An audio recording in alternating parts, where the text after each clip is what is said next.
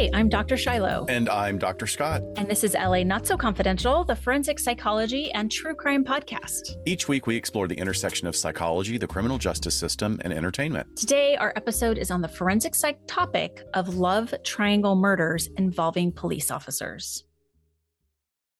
This is Andrew from the Scary Mysteries podcast, where every single week we dive into insane and creepy true crime compilations on Mondays, and on Wednesdays we have our Twisted News episodes, where we get you up to speed on the most terrifying and strange news stories currently happening all around the world.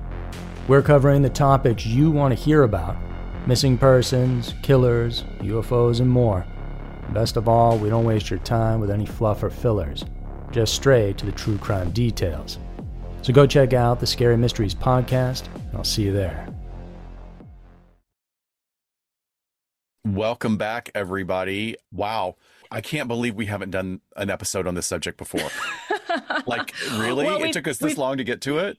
Yeah, we've picked on every other profession, right? Yeah, I guess so. Maybe that's what it is. It's time to pick on this one.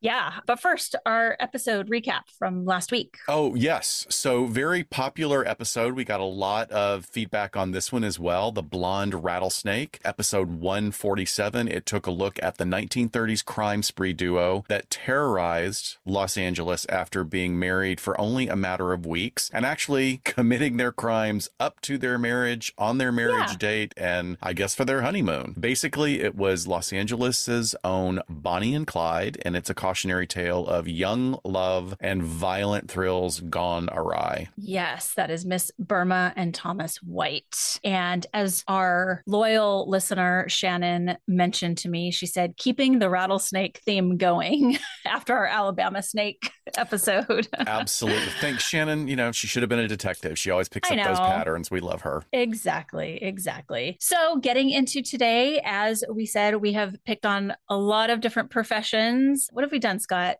Killer nurses, long haul trucker serial killers, criminal counselors, voyeuristic motel owners.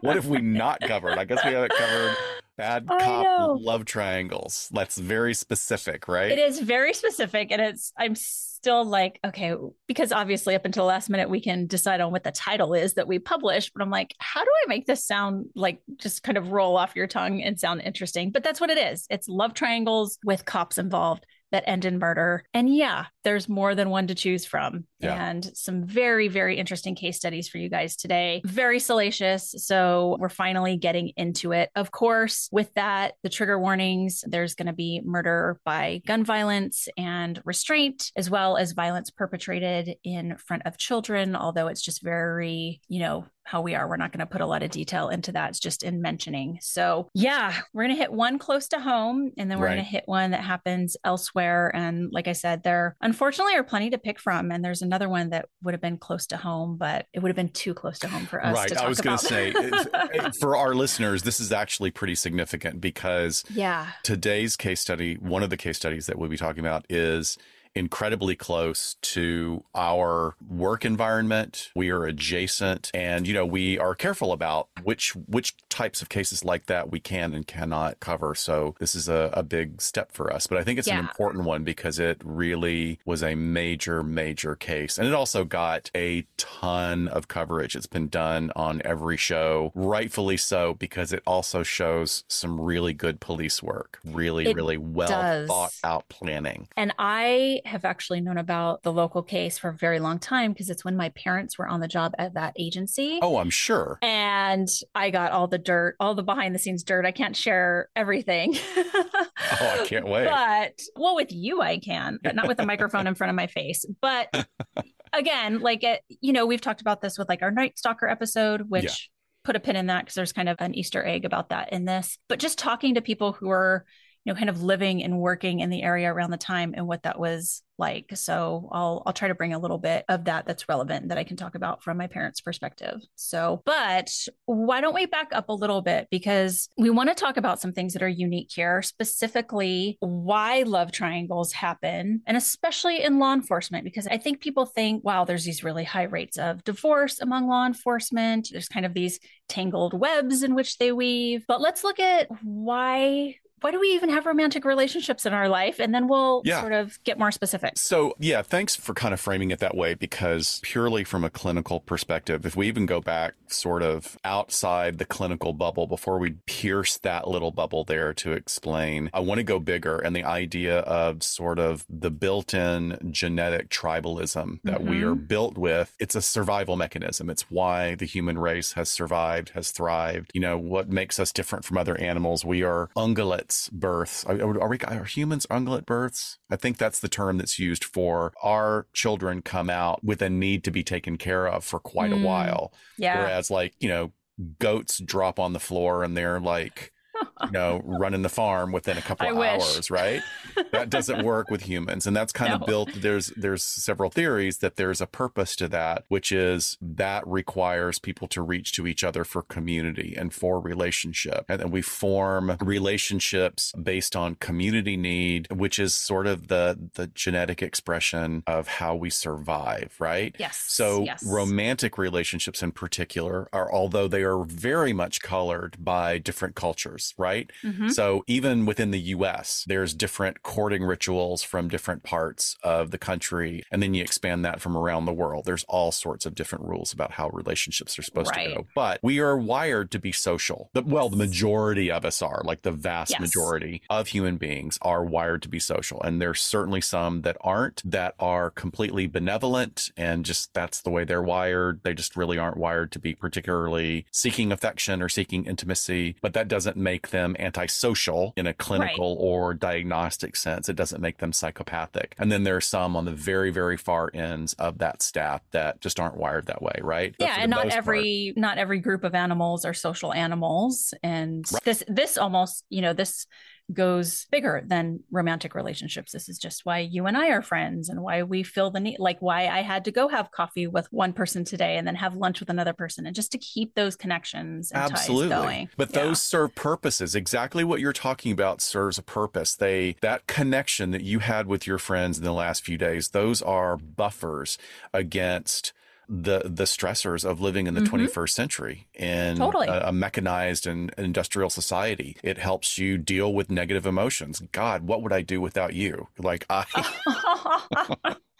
Well, I'll tell you, like, even like you said, not necessarily romantic relationships, but when my buddy Dan that I worked with, a social worker, not husband Dan, this was work husband Dan, and he's straight and like we keep it clean. You know, I really miss him at work. He's such an intellectual and way smarter than me, but we also share the same dark burp, fart, giggle humor. Right. That was like a stress buffer, right? So these romantic relationships, and not that Dan and I were never romantic, we were totally platonic relationship. They also provide us a source of stability, and then they give us a sense of belonging. And interestingly enough, you know, we can say that it gives us a sense of love, but what is love? And, you know, I'm very woodly doodly on one side, but I also know the science that love is a cascade of really important hormones that our bodies have evolved to drip down our spine into the rest of our brain and body. It's the oxytocin, right? Yeah. I mean, going back to, you know, you saying a source of stability, I immediately think back to when you and I did sex offender risk assessment, and we would actually look for a certain number of years that somebody had been in a stable romantic relationship. Yeah. And that was a point for them. It would speak towards lessening the risk of reoffense or recidivism for that. And stability is a big deal. I mean, it all of these sort of go hand in hand, but I see that as also a buffer against stress. If you have one thing that's stable in your life, and that could just be a relationship, if something goes wrong at work, at least that other piece of the pie is in a good place. Absolutely. And it's so necessary towards the establishment and development of our own sense of personal identity. Yeah. You know, everybody, maybe we have generally have the same template as humans, but everybody has their own flavors. And I mean, there's so many fascinating theories about childhood development, about sort of the onset of the Industrial Revolution and antibiotics. While we increase the childbirth rates, we reduce the infant mortality rate with the advent of hospitalization and understanding antibiotics and all of this, but they kind of went overboard and didn't emphasize skin-to-skin touch for several generations, basically, until now we've gotten back to No, you need that mom and dad need to be doing skin to skin touch with the baby to kind of like imprint on each other and get that oxytocin flowing. So fascinating stuff. And clearly a couple of the people that we use in our case studies today probably could have used some better skin to skin touch when they were children, which would have made them better partners, I think. Perhaps it's a really good theory here. So let me give you a little rundown of some unique factors to law enforcement romantic relationships that we can discuss as we go along here. So my first exposure to this was my parents, my mom, my dad, my stepdad, all law enforcement officers, and kind of seeing how they interact, what the uniqueness was of their relationships, as well as just our family. And then probably observation as a young cop of everybody else that I worked with, because I was not married when I was on the job in the beginning. And I would be very observant. It was really interesting in my town. We worked in a town in which a lot of my officers lived. Right. So, kind of small town thing. And even with some of my training officers, like we would stop by their house, so they could pick something up or whatever. And so I got to see this interaction with their spouses. And then of course myself, right? Because I went and did the thing I said I was never going to do. And I ended up marrying a cop. So, it's been interesting because 6 years ago is when I first started seeing couples, and they happened to be couples where at least one of them was in law enforcement and treating them clinically for whatever they came in for. So I think this is going to set the stage for some of the challenges that come up, or maybe the perfect storm of factors that can contribute to relationship violence in the cases that we're going to cover. But obviously it doesn't all lead to that. This is just really to point out the uniqueness of what these couples have to deal with. So again, not a one size fits all when it comes to the personalities and relationships of police officers and their spouses, but just some very unique factors here. So I think number one, and this goes for a lot of different professions out there, if this is part of it. Absolutely. But just the hours of the work. So long hours, you're talking 10 to 12-hour shifts. And then the fact that there is just shift work is also unique. So that can be an early morning shift, that can be a daytime shift. Sometimes some departments just have daytime and nighttime, or sometimes there's an overlap where you can be going to bed and waking up at funky times. It does not gel with your partner's schedule, as well as many different assignments, including on call, where, again, like I'm on call right now as we're recording this. So I'm thinking I better get my butt in bed by 9 o'clock, because if that phone rings at midnight, it'd be nice to have a couple hours of sleep under my belt. And then when my phone rings, it wakes me up, but also wakes up my husband. So, there's just these little unique pieces that make for, sometimes a rough family life if especially you got little kids, if they're up, you're trying to keep them quiet while the spouse is sleeping because they have to work during the nighttime. It can be a really tough stressor. And then there's just sort of those, I guess it's similar to on call, but just sort of those emergency response positions where even you and I have fallen into this category in different things we've done. Like if the shit hits the fan in the city, we are going to be required to come in to work. Oh, right. I mean, I have no control over that. That's one of the contracts I sign is like, exactly. I am an emergency worker, and yes, they can send me anywhere in the county at any time. And it's funny because some of my coworkers could get very precious about it. Well, I'm not going to do that. I'm not going to trudge up to Topanga for whatever emergency. And I'm like, well, you kind of have should have thought about that before you got into community mental health, but also, you are. Yeah, absolutely. So that has to be something that your family is understanding about. So I would say with that, if there's trouble at home, it is very, very easy to use work as an avoidance technique, because there's always overtime to work. People could straight out lie and be like, oh, I got called, or there's an emergency, and just go do something else. But if they just don't want to be at home, there's plenty of work to do in which they can sign up for and just avoid whatever the problems are at home. So that also is kind of unique that there's that out, if you will, where you can just sort of kill yourself with work and not have to ever talk to your spouse. So also with law enforcement specifically, we have sort of this like thrill risk-taking type of personality that is something we actually look for in a law enforcement officer. And I think Scott and I have probably talked about this before in terms of, we don't do pre-employment testing. I mean, I've been trained in it and my dissertation was in it, but looking at how much do you want a a certain scale on a certain personality test to be a little bit higher than the average population. So someone will actually run towards danger and be okay with that rather than being overly empathetic or not wanting to get involved in something that's a little bit more risk-taking. The flip side to that is then you have somebody with maybe a little bit more risk-taking personality, and that sometimes doesn't gel well with stable relationships. Right. So usually, as we've talked about personality traits a lot, that's a thread that goes through all areas of your life. So you can't just toggle it on and off and say, oh, this is really great for work, but I'll switch this off when I get home. You're kind of expecting that type of person who's always looking for a thrill, always looking for, something new and exciting. And you can imagine how that could play out in the stability of relationships. Another thing that works well for police work, but not so well at home, is this idea of all or nothing or black and white thinking, this very specific cognitive distortion that officers, they're not trained to think this way in the sense of like, hey, we want you to think all or nothing, but many aspects of their job require them to very quickly size up a situation and then decide what's going on. Is a crime been committed? Yes or no? Are they now going to jail? Yes or no?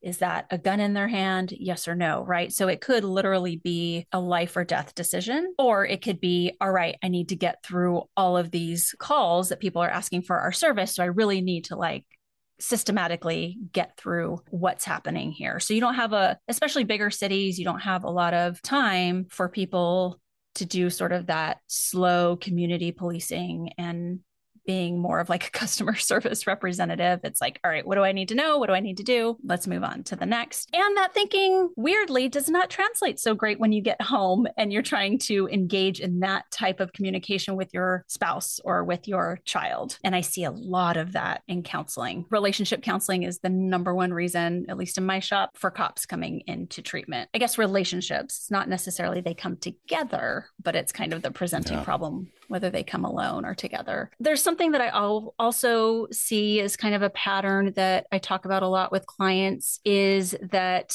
and I see this particularly, I think, when we're working and trying to process through a trauma that they've experienced on the job, is that they just don't want to traumatize their spouses or their family members. And so they tend not to talk about things. And we know the best way to process a trauma is really to talk about it. And more times than not, I find, which is, totally understandable, but they're wanting to protect their loved one from that. But then they end up just having this really hard line in the sand where they talk about nothing having to do with work. They want to keep it totally, totally separate. And I find that spouses don't like to be on the outside of a bubble and not know what's going on in their loved one's world. So that can be tough as well. When we talk about trauma and kind of processing through that with friends and family, it's not about the gory details of what happened. The important part is to talk about how it makes you feel and what you're thinking about in the moment. So, that's kind of a way we sort of find our way around that. Again, understandable. You don't want to sort of slime the people that you love with the dark stuff that you see every day. They have to know what's going on in your life to some extent. But then there's other things, again, that go with the job: cynicism, suspiciousness, having a command presence that doesn't roll over again so well at home. That does not work. I mean, how would you like that? Yeah. And then I think the last thing to really note is when we look back on officers that die by suicide, there is what we call the deadly triad that is quite present in the majority of these cases. And generally, it's three factors that were there. There's an underlying depression that was not being treated. There is some sort of substance use problem going on, and most often they are intoxicated at the time that they take their lives. And then the third commonality that we see is that there was a recent loss of a relationship. So again, it's like, and we've talked about suicidality kind of very much in other episodes, and especially having to do with police officers when we covered the disappearance of Deputy Ajay. But when there's that last thing that basically is now gone from your life, when you've kind of lost everything, that can be, I hate to use the word trigger again, but it can be sort of the last thing that makes them very hopeless. And we generally see those things. So again, just another way in which relationships play a really big part, specifically to law enforcement wellness and their wellness of their relationships. Yeah, all fascinating stuff. We talk about behavioral drift and working with law enforcement. I think that can, I do not specialize in couples. When I was a law enforcement psych, when I inhabited a position like yours, I too worked a lot on relationship issues with individuals, but I also did several couples, several families. And, you do see some things that are parallel to non-law enforcement couples, but you also see some things that are very, very specific. And in the probably 5 times that I saw law enforcement couples where both spouses were law enforcement, I was like, oh man, I gotta This is a lot to work with. Pull some stuff. This is spinning a lot of plates. We got to pull a lot of this apart. And the way I was trained as a couples therapist is a little bit warm and cuddly, but also like pretty harshly observant at times. Yeah, sure. And this is my schedule when I get home from work, and this is their schedule when they get home from work, and then we have the kids, and then we're just too exhausted, and then we're fighting. And I said, well, you guys, divorce might be you got some options. You can change your schedule, or you guys could divorce. And then if you divorce or separate, then you're not going to have any support system at all. And it's going to be a real nightmare. And their eyes go really wide because I'm saying that in the first session. I'm like, no, I'm just being practical. You need to be really practical about this. You've made this work. You guys have this great foundation. But again, that black and white thinking of like, this is my routine, because routine saves your life as law enforcement. Right. But you have to have flexibility and respect the other person, and then also make time for each other. But that's sort of across the board, any kind of couples work. Yeah, especially at a certain point in your relationship. Yeah. Get into these bad habits. And look, there are commonalities in romances and the laws of attraction that are specific to the workplace, but also generalize or parallel in the non-workplace world. So just getting away a little bit from law enforcement specifics, there are many things that pull people together. Certainly, first and foremost, for everybody, no matter what anybody says, you can say like, oh, I can't remember the word for intellectual philia. I'm attracted to people's brains. Like, well, okay, that's lovely, and I love you for doing that, but that's not the majority of the population. We are wired to look for things in physical appearance. We're wired to look for things that reflect health, and health might be different from culture to culture. But the first thing that we obviously notice about people is their physicality and what we might be specifically attracted to, physical characteristics that we really like. And this happens before there's any communication of words, anything, right? Yeah. And then another factor that's super, super important is the similarities, and the similarities of either lifestyle or similarities in what you grew up with in a relationship. Oh, yes. This is what I know. This is what I saw my parents do, and this feels right, even though it may not be right. It might be incredibly toxic, but those kind of similarities that you're repeating and carrying on, very important factor in attraction, as well as even if you both came from healthy backgrounds, but you both like hiking, and you both like cooking, and you both like wild and crazy sex, and that's what gets you going and sustains a relationship. Yep. That's wonderful. Or if you both like boring sex, you'd be a great couple together. Absolutely. In fact, the disparity there, like you get somebody that like is only interested in vanilla versus somebody that's not, like, oh man. I bet you've seen some of those couples. That's a lot of education that has to come in there and pull things apart, but I digress. Another factor is just sort of the geographical proximity, the nearness to people. So and it's another sort of biological imperative for survival, but you could be working with someone that you absolutely have no obvious shared interests or no physical attraction. And then the longer you work together will either push you really far apart or it'll push you together. And it doesn't mean that it's absolutely going to happen and everybody should be on guard. It's like, oh, my husband or my wife is a shift worker and they're with the other shifts and it's going to happen. It's like, no, but there is going to be intimacy. It's just that unfortunately our society has a real problem differentiating between the types of intimacy. You can be intimate with a person of the opposite sex and be heterosexual, or you can be intimate with a person of the same sex if you're a same-sex attracted person, and not have it transition into that. We just sort of, unfortunately, some people go, oh, I'm feeling this way, it means I must be sexually attracted. No, not necessarily. But then also the other super important, and sorry for digressing so much, but reciprocity, and when you get that reinforcement from the person that you're hanging with, that's like its own very special love language. When you have these positive things reflected back to you, we will respond in the same way. Like, what is it? One of the tricks, it's not the pickup artist. I'm not going like that, but it's a way of, there's a trick, and this is validated. This has actually been studied for turning down the toxic heat in a relationship. Like if you're working with somebody that you really don't like, one of the little life hacks for it is to ask the person that that doesn't like you or is tense, ask them if they could do a small favor for you. And the act, and it could be like, hey, I'm so sorry. Could I borrow a pen? Or could you help me understand this sentence in the manual? I just don't get it. That in itself is a building block of intimacy, where the person has to overcome their dislike or their tension in order to provide you with something. And boom, it's been melted down. But it's so subtle. It's not like you're going through this process of, I have to get over this. We don't do a lot of psych life hacks here on LA Not So Confidential, but that's one of them.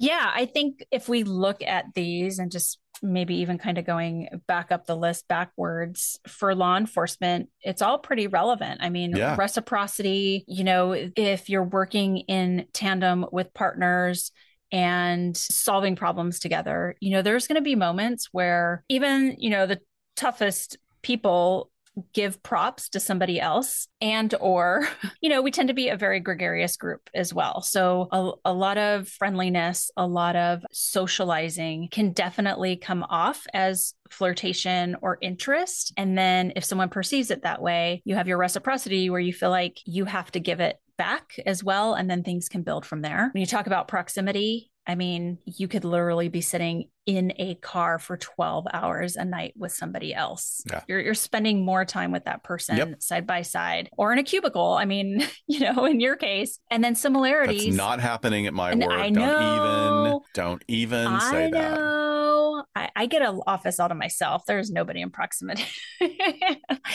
But with similarities, I mean, how do you get more built in than the similarities of the fact that you guys have been trained the same way? You're looking out for each other's safety. You probably have some level of interest that go just with police officers, as diverse as they absolutely can be. I mean, there are people I meet all the time, just as people said with me, is like, oh, you don't seem like you would be a cop. But there's some built-in things there, right, that are similarities and interests. And then I guess physical appearance. I mean, everyone looks good in a uniform. No. Well, it doesn't hurt. It's like for guys, it's like it's a tux. It's like, it's amazing what a well-constructed suit or a tux can do for. That's true. A particular, even a plain guy, it can make a big difference.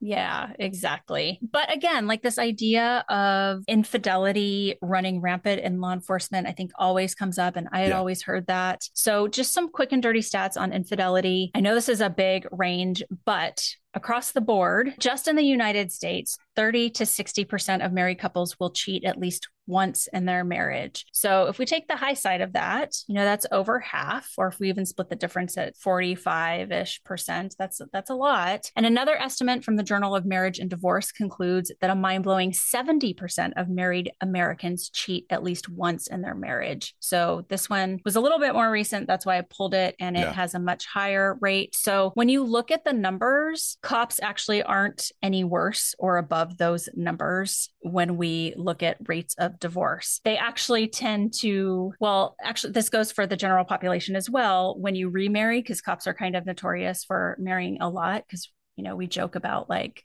how many alimony payments and pensions are being split up. But just in general, with Americans, once we remarry, we actually don't get better at it. The rates of divorce go higher with each subsequent marriage. Yeah.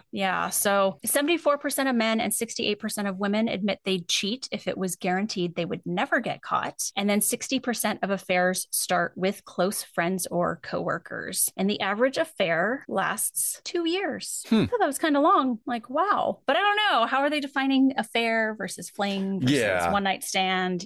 So I'm guessing this is a more substantial relationship. But do you I had always heard, and I don't, again, I've only worked with couples pretty recently, and I know you've worked with male population, more so just the normal population, not the forensic population. But I've always heard that men prefer to be married, or we should say in committed like monogamous relationships. Do you find that to be true? Wait, what? What do you, I mean, I need context for that. What do you? That men would rather be married than single, and they tend to get remarried quicker after they get divorced. Yeah. No. There's a lot of studies on that. I wouldn't say that it necessarily means that they want to be married, but especially as a man gets older, you will see some guys that go through like sort of the typical stereotypical midlife crisis. But, there's just a lot of embedded cultural factors about men that you get into relationships and without the greatest parenting skills or without the greatest partnering skills. And then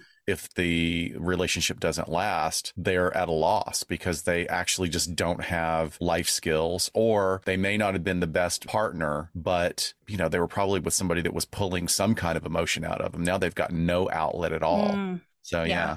That can happen. Interesting stuff. Okay, let's jump into our cases. So our first one is one that takes place here in Los Angeles, and it involves the LA County Sheriff's Department. So just quickly, again, I know we've overviewed this a couple of times. The Sheriff's Department is different from LAPD, the police department. So the police department handles anything in the city proper of Los Angeles. Los Angeles City is within the county of Los Angeles, to not make that any more confusing. And there are other cities within the county of Los Angeles too that are literally like down the middle of one street can be a small police agency. On the other side is the sheriff's department. Yeah. So wherever is not covered by a small police agency or LAPD in the county, the sheriffs will cover that. Right. So they do all the patrol duties and investigations. And we've talked about their homicide bureau is very renowned, as well as they do other ancillary things like run the jails and the courts. So on June 1st, 1985, Sheriff Sergeant George Arthur, 37 years old, was found dead in his van on a downtown freeway on-ramp minutes after he had left work at Men's Central Jail. At first, investigators thought that Arthur had been killed in a DUI crash after his van hit a 12-foot-high retaining wall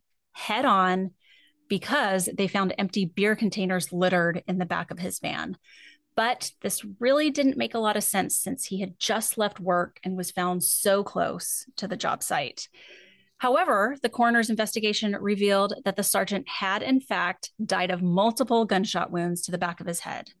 Further investigation also determined that Arthur had been engaged in some sort of struggle inside the van before the crash. Police found traces of another person's hair and blood on the broken windshield, and eventually witnesses came forward to report they had seen an injured man, apparently bleeding from the head, crawling from the wreckage. Rumors then circulated that it was a gang hit because George had worked in an elite gang unit previously, and that either someone had followed him home after his shift from the jail, or they had snuck into the back of his van and lying in wait basically to attack him. There were two very good suspects that were looked at for many years, including a gang member who lived nearby and was placed at the scene by witnesses, as well as a gang member who had in the past threatened George's life. So George was described as a, quote, iconic member of the department and a great supervisor. So there was really a huge sense of loss in the department because he was absolutely reputed to have a stellar work ethic, and he had been a great partner to a number of other deputies throughout his career. And he even received an award for bravery after fighting off armed gang members in an incident in which he almost lost his life. And according to an Investigation Discovery TV episode on the crime, George's estranged wife, Linda, returns from an out-of-town trip with a man she was seeing, and she's super distraught. And she is an LA Sheriff's Department deputy as well. A detective interviewed in the series noted, quote, at the time we were grieving with the widow of our friend. So that's a very specific, like, we got to investigate this, but we're also grieving our loss as well as this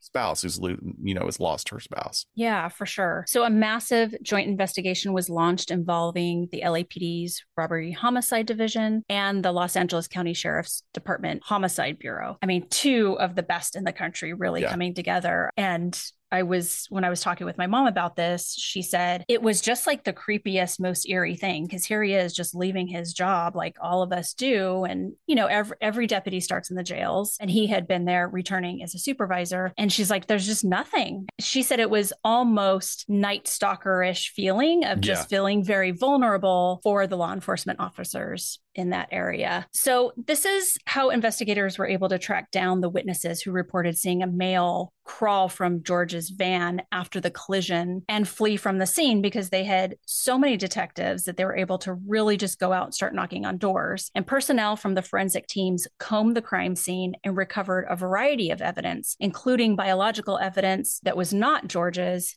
and therefore left by the murderer. And as you can imagine, with the murder of one of their own, this investigation left no stone unturned. The investigation entailed hundreds of interviews and an examination of a significant number of leads and clues. But despite all of the effort and resources, the murder remained unsolved for over a decade. So fast forward, April 1999, once again, LAPD's RHD and the sheriff's homicide detectives join forces to review this entire cold case at this point. And this leads to a renewed commitment to solve the murder of Sergeant George Arthur once and for all. So the investigation involved a complete review of all of the information and evidence obtained back in 85, and mainly other newly gleaned information and re-interviews of witnesses is what had to happen at this point. But additionally, DNA samples had been collected from several persons in the past, and now, of course, they're going to have better technology. So over the years, police had ruled out over 165 suspects before they landed on another deputy named Ted Kirby. Kirby joined the department in 1970. He worked patrol at the East Los Angeles station until 1984,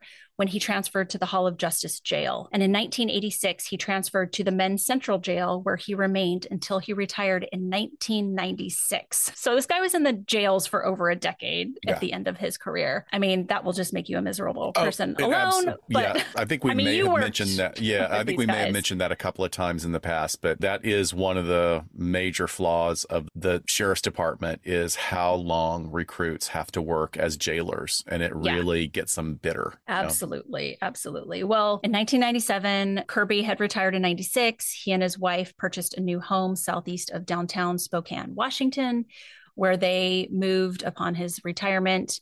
And they had been living in this little house out in the Pacific Northwest. He was working as a part-time baggage handler at Spokane Airport in his retirement, just to keep busy, I suppose. But he got through his career and was on to retirement. Okay, so now let's talk about motive, which probably isn't too hard to guess based on our episode topic today. Officials associated with the sheriff's department said that the crime appeared to be motivated by some sort of romantic jealousy. Both men were married at the time of the homicide. There was some sort of love triangle there, said a department source. So then let's back up again and go back to Linda. Following up with Linda, at the time of George's death, they had been separated for a year, living in separate homes. There was no hostility. Investigators uncovered that they both, as department employees, were dating other people within the department. So again, like we were talking about at the beginning of the episode, it gets sort of muddy, right? But all these years later, these investigators are having to call this list of people and ask them for DNA samples, like years after the event. That's awkward. Which is so weird, because they're having to reveal, hey, because of our investigation, we know that you had a fling with George or Linda, and now we need some of your bodily fluids. Finally, they land on Kirby, who had been her training officer at the beginning of her career, and they went on one date after she split from George. I know we got a lot of people in this scenario, folks, but track it, okay? She said that he was clearly more serious about her than she was about him, and she said that he had become obsessive and drove by her house all the time. This was the info she had reported during the first investigation. Very important. Yeah.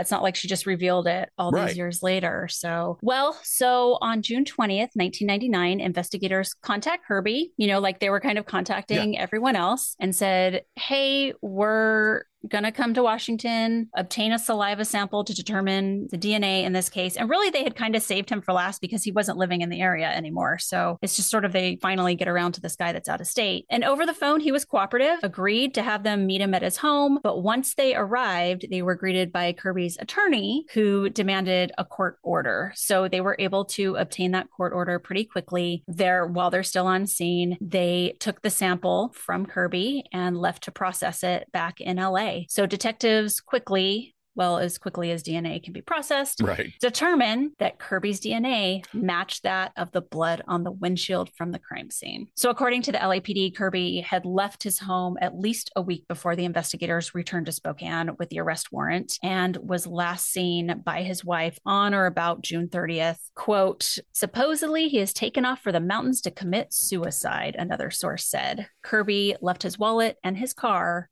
but he took his personal firearm. So in a teletype that was sent out to his department's rank and file, then Sheriff Lee Baca, who, by the way, recently served 3 years in federal prison for obstruction of justice and lying to the FBI, but that's a whole other episode, said that an arrest warrant alleging a special circumstance has been issued for retired Deputy Ted Eugene Kirby, 54, who disappeared from his home after homicide investigators linked him to the crime. In the meantime, LAPD launched a nationwide search and announced Ted Kirby is assumed to be armed and dangerous. So the hunt is on for Ted. Well, the nationwide search didn't last very long because on July 14th, 1999, a local news reporter found the decomposing body of Kirby in the woods near his Spokane home. It turns out that the local PD would not allow a search on the property near Kirby's home. And after hearing of the confirmation of Kirby's death and subsequent DNA match, an LA Sheriff's Department captain was quoted as saying, "This is not something I would ever have imagined from Ted. I've talked to a number of guys and they all said they just can't believe it." Kirby was then 54 when he took his own life instead of facing justice. Yeah. So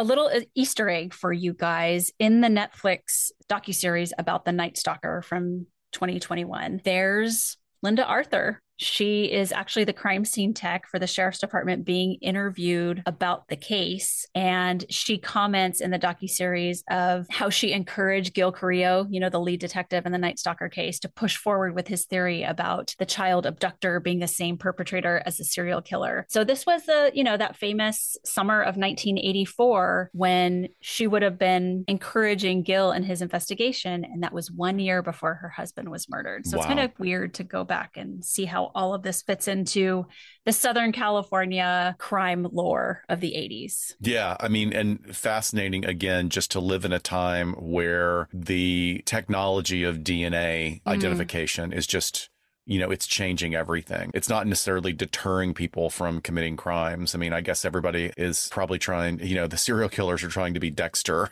and cover their tracks. But there's more and more technology and surveillance, for better or worse, that can help solve these crimes a lot faster. Let's go on to our other case study, which is another very, very famous one. And wild. Very wild. Very, very wild. This is from 1981, and this was the Bambi Lady Cop murder. Not Bambi the Disney cartoon, but Laurencia Lori Bembenek, also known as Bambi, who was born on August 15th, 1958 to Joseph and Virginia Bembenek in Milwaukee. Bambi was the youngest of 3 girls. Her father had previously worked for the Milwaukee Police Department, but made the very tough decision to quit after witnessing what he described as corruption within the department. And that's a pretty noble thing to do, particularly back during that time when it was a completely closed, completely male system. Lori graduated from high school in 1976, and then she attended Bryant and Stratton College in Virginia Beach, Virginia, where she earned an associate's degree in fashion merchandising management. She was tough, known to be a daddy's girl, and she really didn't care much for authority, and she fully embraced the emerging waves of feminism in the late 70s. So Lori worked in retail after college, and she had a brief stint as a model. She had bottle blonde hair. She weighed about 140 pounds, 5 foot 10 inches, very impressive physique figure. I don't add that to objectify her at all, but the description is very relevant later when we get to the crime in question. So Laurencia eventually felt that the call that her father had once had. And in March of 1980, she began her police training at the Milwaukee Police Department. The very male-dominated old school department was encouraged at that time to hire women and minorities. Otherwise, it was going to lose federal funding. So just because an agency or a business is being ordered to do something does not mean that they're prepared to, or they're willing to be prepared to, or they're going to do anything in order to look down the road at what problems might arise in the lower ranks. Like this was like a great move forward that was not well thought out. Not saying that it wasn't the right thing to do, but agencies would push back or just drag their heels. And this is definitely a period of time where we get a lot of stories about that. But here's the thing. Lori figured that she could do anything just as well as a man, and she was supported by her family, although her father had not been impressed with how the department was operating during his tenure several decades before. So Lori graduated from the academy in summer of 1980, finishing 6th in her class. That's pretty impressive, right? Yeah, that's great. She picked up the nickname Bambi for her long, thin legs and her big doe-like eyes. Ew, I'm sure she hated that.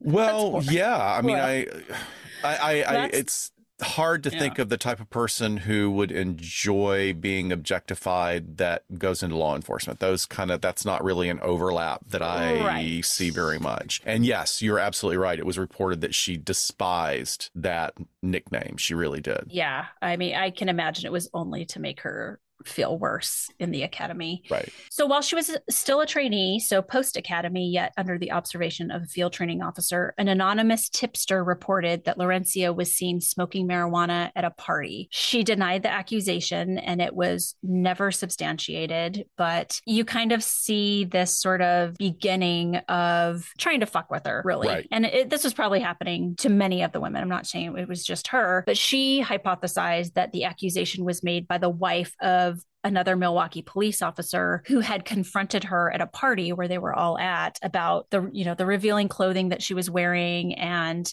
accused her of tempting her husband by dressing that way. So she thought that's probably where it came from, even though she never really knew. But I think we're seeing here, some reactions, perhaps some sabotage to her attractiveness in a very male-dominated field as just another way to be like, okay, little girl, like you don't need to be playing here. Go do something else. So this was the 80s. I mean, there were still not the numbers of women in law enforcement that there are now. So I think I just find this type of bullying really interesting. And I'm sure it was completely tolerated back then. In her autobiography called Woman on the Run, Lori wrote that the Milwaukee Police Department was composed of, quote, brutal, lazy, apathetic, and corrupt police officers. She also claimed that female and minority officers were routinely subjected to harassment and abuse during their training. And she stated that when female and minority trainees became members of the MPD, they were often punished or fired for minor infractions during their probationary period, while white male officers went unpunished for far more serious offenses. So the chief of police basically had to hire a percentage of women and minorities because of this threat of not getting his funding, but there was nothing in there saying that he had to keep them. And of the 11 women in Lori's academy class, 8 of them were eventually fired. While in the academy, Lori became really close friends with another female trainee named Judy Zess. And in May of 1980, Lori and Judy attended a concert together. Judy had lit up a joint, and Lori at that point excused herself to go to the restroom. Well, when she returns, she basically sees Judy in a headlock by a police officer being arrested for marijuana possession. So as somebody sort of by proxy being involved in all of that, Lori gets brought in by her supervisors and is questioned about the drug use, being in the presence of another police officer trainee who was using drugs. And she gets sent home for the day. And when she calls in to the station for her schedule for the following week, they basically just say, don't bother coming in, you're fired. Which is not how you're allowed to do things in civil service, by the way. Right. Well, it was back then. I'm sure that still exists in other departments around the country today. But look, even though she was no longer employed by the police department, the drama did continue. After she was fired, Lori discovered photos of several police department officers dancing nude on picnic tables in a park next to a bar where they would all party. So she turned in the pictures to the Equal Employment Opportunity Commission, arguing that, look, she was fired for a minor infraction. These photos prove that other officers were committing more serious violations and not punished. So she was fired for being adjacent to somebody that was breaking a law, whereas these people were breaking laws and got no punishment at all. So the EEOC seemed to kick the can down the road. They told her, well, go file a discrimination report with the police department's internal affairs. years. And, it's unlikely that it would have gone anywhere since she was no longer a department employee. So after her short time as a police officer, she did work as a waitress at the Playboy Club in Lake Geneva, Wisconsin. No judgment on that, but I'm sure that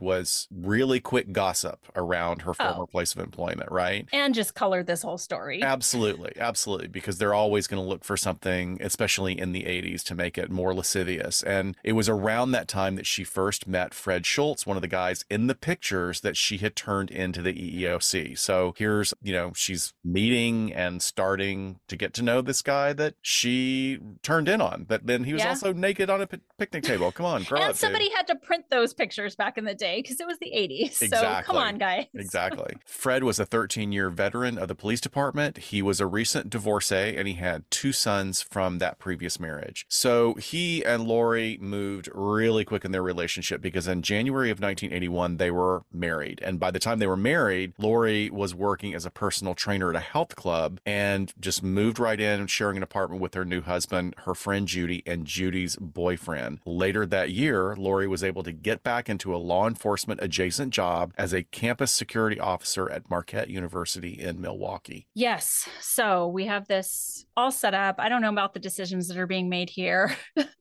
They're living back with her friend who's been fired. I don't know. It's just like all of this is like red flags, but it gets worse, of course. So only a few months later, after their marriage on May 28th, 1981, at approximately 2:15 a.m., Fred Schultz's ex-wife, Christine, was murdered in her Milwaukee home. She had been gagged and blindfolded, and her hands were tied in front of her with a rope. She had been shot at close range into her back and through her heart by a single shot from a .38 caliber pistol. Her 2 sons, who were 7 and 11 years old, found her face down on her bed, bleeding. Her older son had caught a glimpse of the murderer and was able to describe him as a masked male figure in a green army jacket and black shoes. He added that the man had a long reddish colored ponytail. During the time the crime occurred, Fred initially said that he was on duty investigating a burglary with his partner, but years later admitted that he was actually drinking at a local bar. At least he wasn't naked on a picnic table, I guess. However, when the ballistics results came back, it was revealed that the shot fired from the murder weapon matched that of Fred's off-duty revolver. But for some reason, suspicion quickly shifted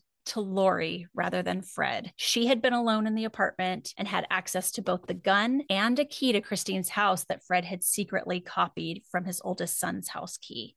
Lori was arrested for Christine Schultz's murder on June 24th, 1981, less than a month after the murder occurred. As you can imagine, Lori's trial generated tremendous publicity, especially after they caught wind of her Academy nickname, Bambi. It really seemed like an attempt to sexualize this murder case, and the prosecution immediately painted her as a loose woman obsessed with a luxurious lifestyle because, of course, when you're working as a security guard, you want to go for that luxury lifestyle, right? But they really tried to paint her as someone who wanted Christine Schultz dead so that Fred wouldn't have to waste money on alimony and child support. They claimed that she was the only person with the motive, means, and opportunity to carry out the crime. There were no signs of a break-in, no valuables taken, which added to this theory. Now, the strongest piece of direct evidence, however, was 2 human hairs found at the crime scene, which matched ones taken from Lori's hairbrush. Interesting. The prosecution also put witnesses on the stand that testified that Lori had spoken often of killing Christine. The prosecution even produced a witness who said Lori offered to pay him to carry out the murder. According to other witnesses, Lori owned a green jogging suit similar to the one described by Schultz's son. It was also argued that she owned a clothesline and a blue bandana similar to what was used to bind and gag Christine during the perpetration of the murder. Interestingly, a wig was found in the plumbing system of Lori and Fred's apartment, matching fibers found at the murder scene. And a boutique employee testified that Lori purchased such a wig shortly before the murder. So it's not looking good. No, it is not looking good for her. And I will add, though, that the son that was the witness stated that Lori was not the person who shot his mother. So they must have done some sort of, 6-pack identification with him. And he said, no, that's not the person. However, he was clearly under a lot of stress of a traumatic situation. Right. And we know how unreliable eyewitness testimony is, especially for those in a situation, one, where there's a weapon present, and certainly when, there's a loved one injured. So the prosecution's case prevailed because on March 9th, 1982, at the age of only 23, Lori was found guilty of first-degree murder and sentenced to life in prison. It's kind of amazing to think about she's only 23 when we've just gone over all these different aspects of her life. I mean, she really comes across as a survivor, for better or worse, somebody who is like always lands on her feet and she's reinventing herself, all those kind of things. While starting her prison sentence in June of 1983, she filed for divorce from Schultz. She said that Schultz had written her a letter informing her that he was living with a 19-year-old woman in Florida and had decided to end their marriage. Schultz had initially stood by Lori and believed she was innocent. He later publicly stated that he believed she was guilty as sin. Conversely, Lori maintained her innocence and came to believe that Schultz was guilty of hiring someone to murder Christine and allowed her to take the fall, and she had a suspect in mind. Lori claimed that the actual murderer was a man named Freddie Horenberger. He had briefly worked with Schultz on a remodeling project and was a former boyfriend of Judy Zess. Several weeks prior to Christine's murder, Horenberger disguised himself and robbed and beat Judy. What the hell is going on with this friend group? I mean, I know they're all I told you, young, but this is so crazy. Well, and that sounds like a pretty similar MO to me. Yeah. I mean, but maybe she got the idea from that attack. Yeah. You never know. A seed of inspiration. First. Right. Interestingly, though, Freddie ended up eventually serving a 10-year sentence for that crime.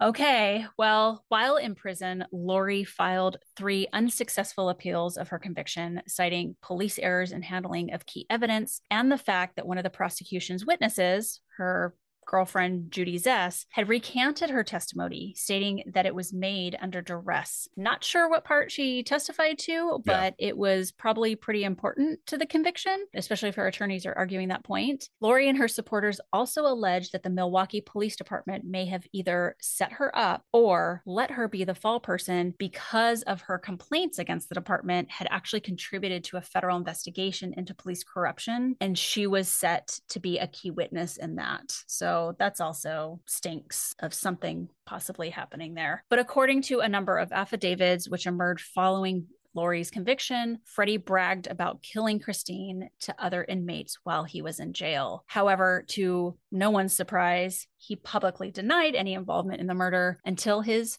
suicide in November of 1991 following a robbery and hostage situation in which he had been involved. This guy's a peach. I mean, I don't know what else we could say. Yeah, it sounds like a mess. And again, going back to those ideas of sort of relationship magnets of what attracts each other, there can be, you fall into a wrong crowd, fall into a group of people that are a little bit flexible in their morals. And I don't mean necessarily the way they express sexually, but the way they view themselves in respect to authority. And we've already kind of laid the groundwork that Bambi herself, or Lori, has a reputation for, being a bit of a rebel, right? Yeah. So additional questions were raised as to the accuracy of the evidence in the trial. And there was a Dr. Elaine Samuels, the medical examiner who conducted the autopsy. She had originally concluded that the hairs recovered from Christine's body were consistent with that of Christine. So after Dr. Samuels had come to that conclusion, the hair evidence was examined then by Diane Hansen, a hair analyst from a crime lab in Madison, Wisconsin. Diane Hansen stated that 2 of the hairs were consistent with samples taken from Lori's hairbrush. So Dr. Samuels stood by his opinion, stating in a 1983 letter quoted in the Toronto Star in 1991 that, quote, "I recovered no blonde or red hairs of any length or texture. All of the hairs I recovered from the body were brown and were grossly identical to the hair of the victim. I do not like to suggest that evidence was altered in any way, but I can find no logical explanation for what amounted to the appearance of blonde hair in an envelope that contained no such hair at the time it was sealed by me."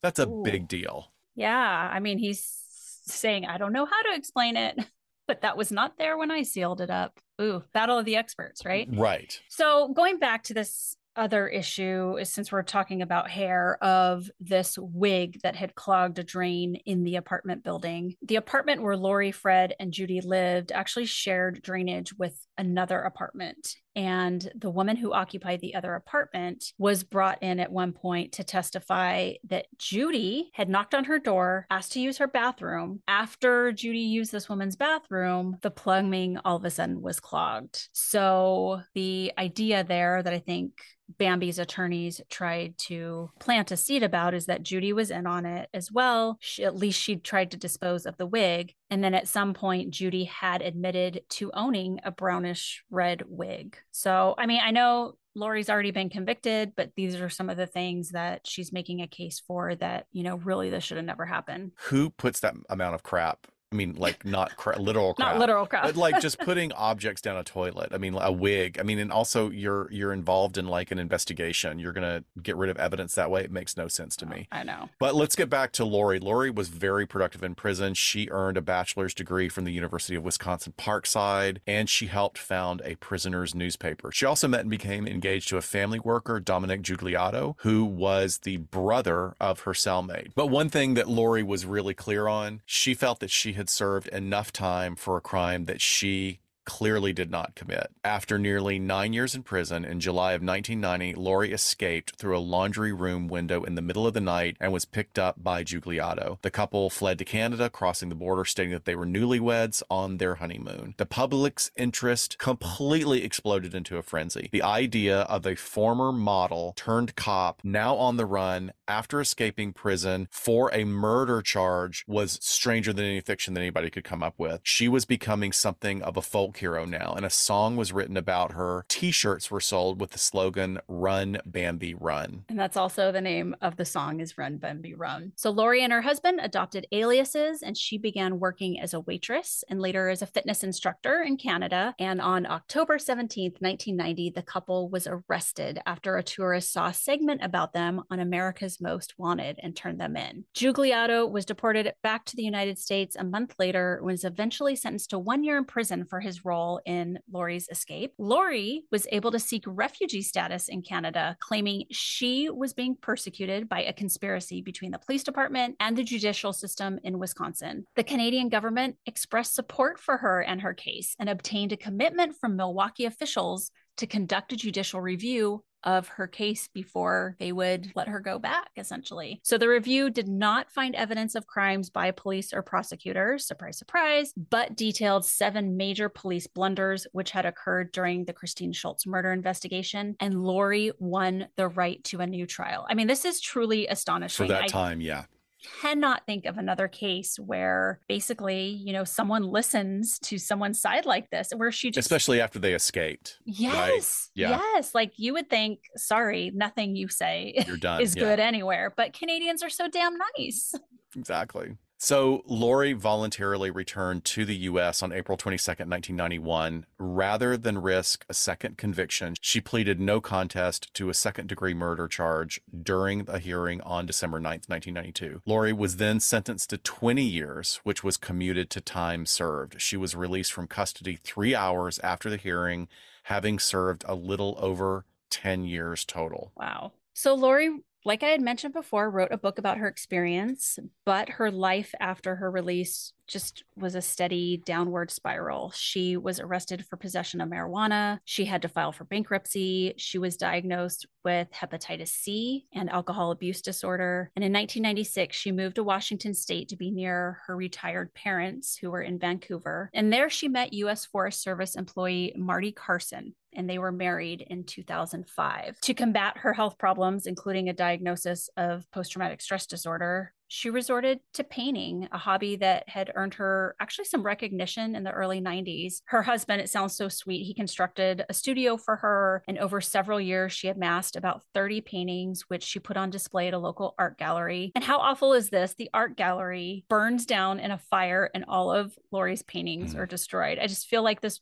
poor woman gets like a new lease on life, and she can't win on anything. Yeah, I mean, there's a lot of aspects of tragedy to this. That seems a little weird.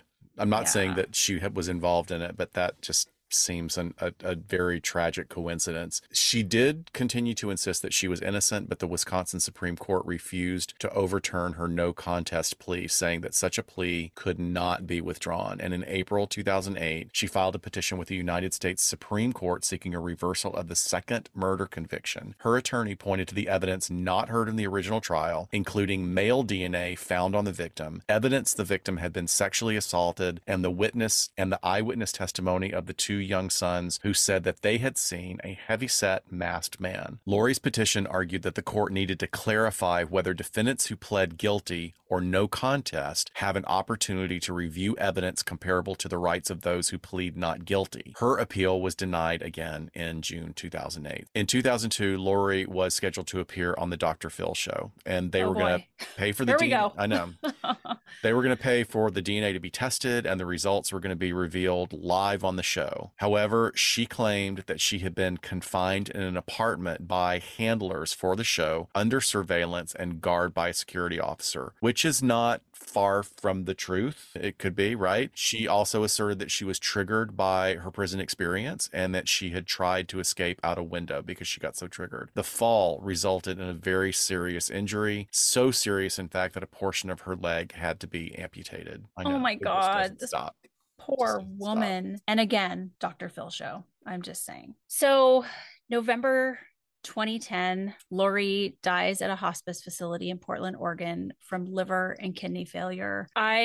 So there's just so much to the story. I mean, obviously we could have done way more on this, but I really encourage people, if you want a more in-depth reporting on this case, I would suggest the podcast Run Bambi Run, and it's done by Campside Media, who does wonderful podcasting. It was just released last year in 2022. So please go ahead and listen to that if you want more on this. This is such an interesting case because I had heard about it originally, I think at a conference. They were just talking. I had not heard about it before. I mean, I don't certainly remember this at all happening in real time, but it had come up as this female cop killer. And I didn't know until diving into it that it's pretty likely a wrongful conviction. I mean, I know I'm the same way, especially what I wasn't aware of until you put all this together. I was not aware of the new evidence or the evidence that was not allowed at trial. And I'll say, for those of you who listen to us, you probably have listened to at least a few episodes produced by Bob Ruff, and certainly over the last year with the Pinyon Pines murder case, which is so in-depth and exhausting. And I mean, exhausting because it's so intense. There's so much going on there. But I would encourage everybody to go and listen to the last episode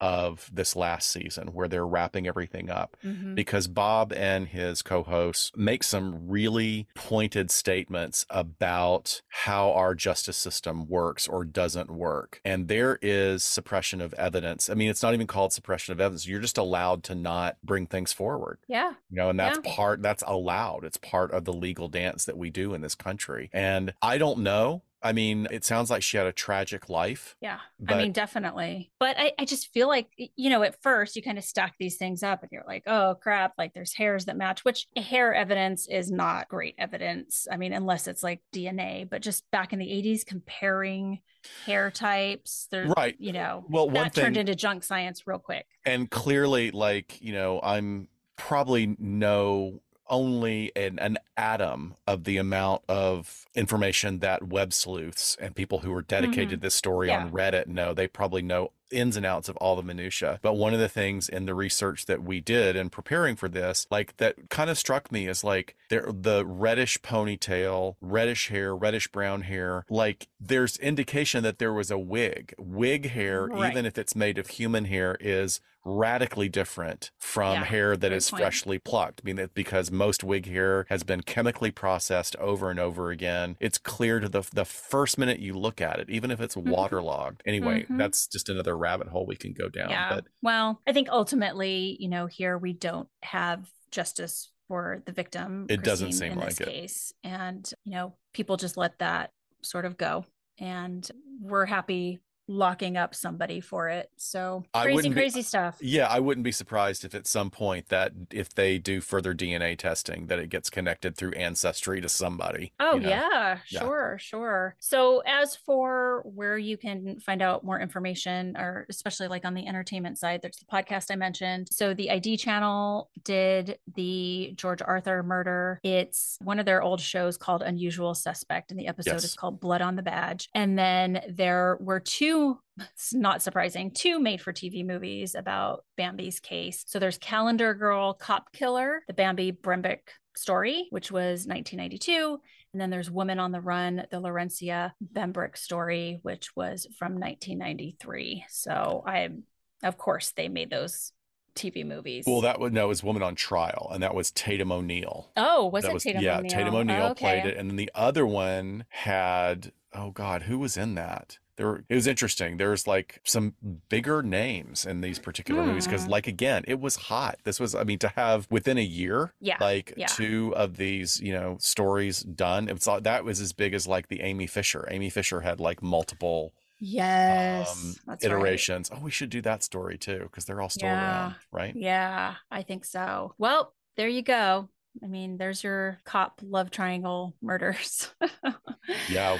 Woo. All right. We have, our documentary episode next week, which if you guys have not watched yet, we're going to be reviewing Menendez and Menudo, Boys Betrayed. It's on the Peacock Network. It's only 3 episodes. I checked this time. Yeah. So we really talk about like what we're going to do on the previous episode, but you can always find it on social media. We put out what we're going to be reviewing if you want to watch it and catch up. What else? We're just sketching out August because here we are moving right along through summertime. Yeah. You know what? In our check-in, we didn't talk about what we're watching. I'm actually watching something now. So folks, if you haven't seen Jury Duty, the reality show, is, I did not want to see it. And then one of my friends who hates everything said it was adorable and fun to watch. And it's really interesting. Yeah. My mom told me to watch it. She's good. From a psychological perspective, I think you would like it. Yeah. So when we do our documentary episode next, we'll tell you what we're watching or reading or listening to as well. All right, Dr. Scott, anything else? That's it. Thank you guys so much. We will see you next time on LA Not So Confidential. Thanks. Bye folks. Guys.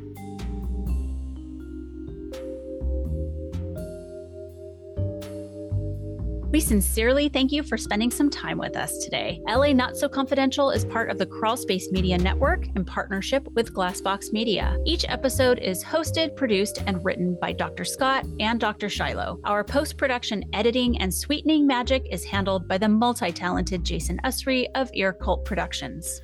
The LA Not So Confidential theme entitled Cool Vibes Film Noir is composed and performed by the talented Kevin MacLeod. He graciously allows us to use his music via a Creative Commons Attribution license, and you can check out all of Kevin's amazing work on YouTube. All of the resources for each episode can be found on our website at la-not-so-confidential.com. You can find us on Instagram at LA Not So Podcast, on Twitter at LA Not So Pod, and on Facebook at LA Not So Confidential. Media inquiries and bookings are scheduled at alienistentertainment@gmail.com. Please join us each month on Saturdays at 4 p.m. Pacific Standard Time for a live streaming and very interactive broadcast on YouTube entitled Behind the Couch.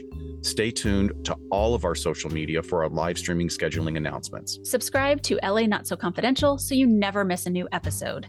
And lastly, we'd be honored if you joined our Patreon at patreon.com/LA Not So Podcast. With a subscription, you get an ad-free listening experience, and you'll be the first notified about upcoming live events, social gatherings, and super cool swag coming your way. Thanks for listening, and join in with us next time on LA Not So Confidential. Bye, folks.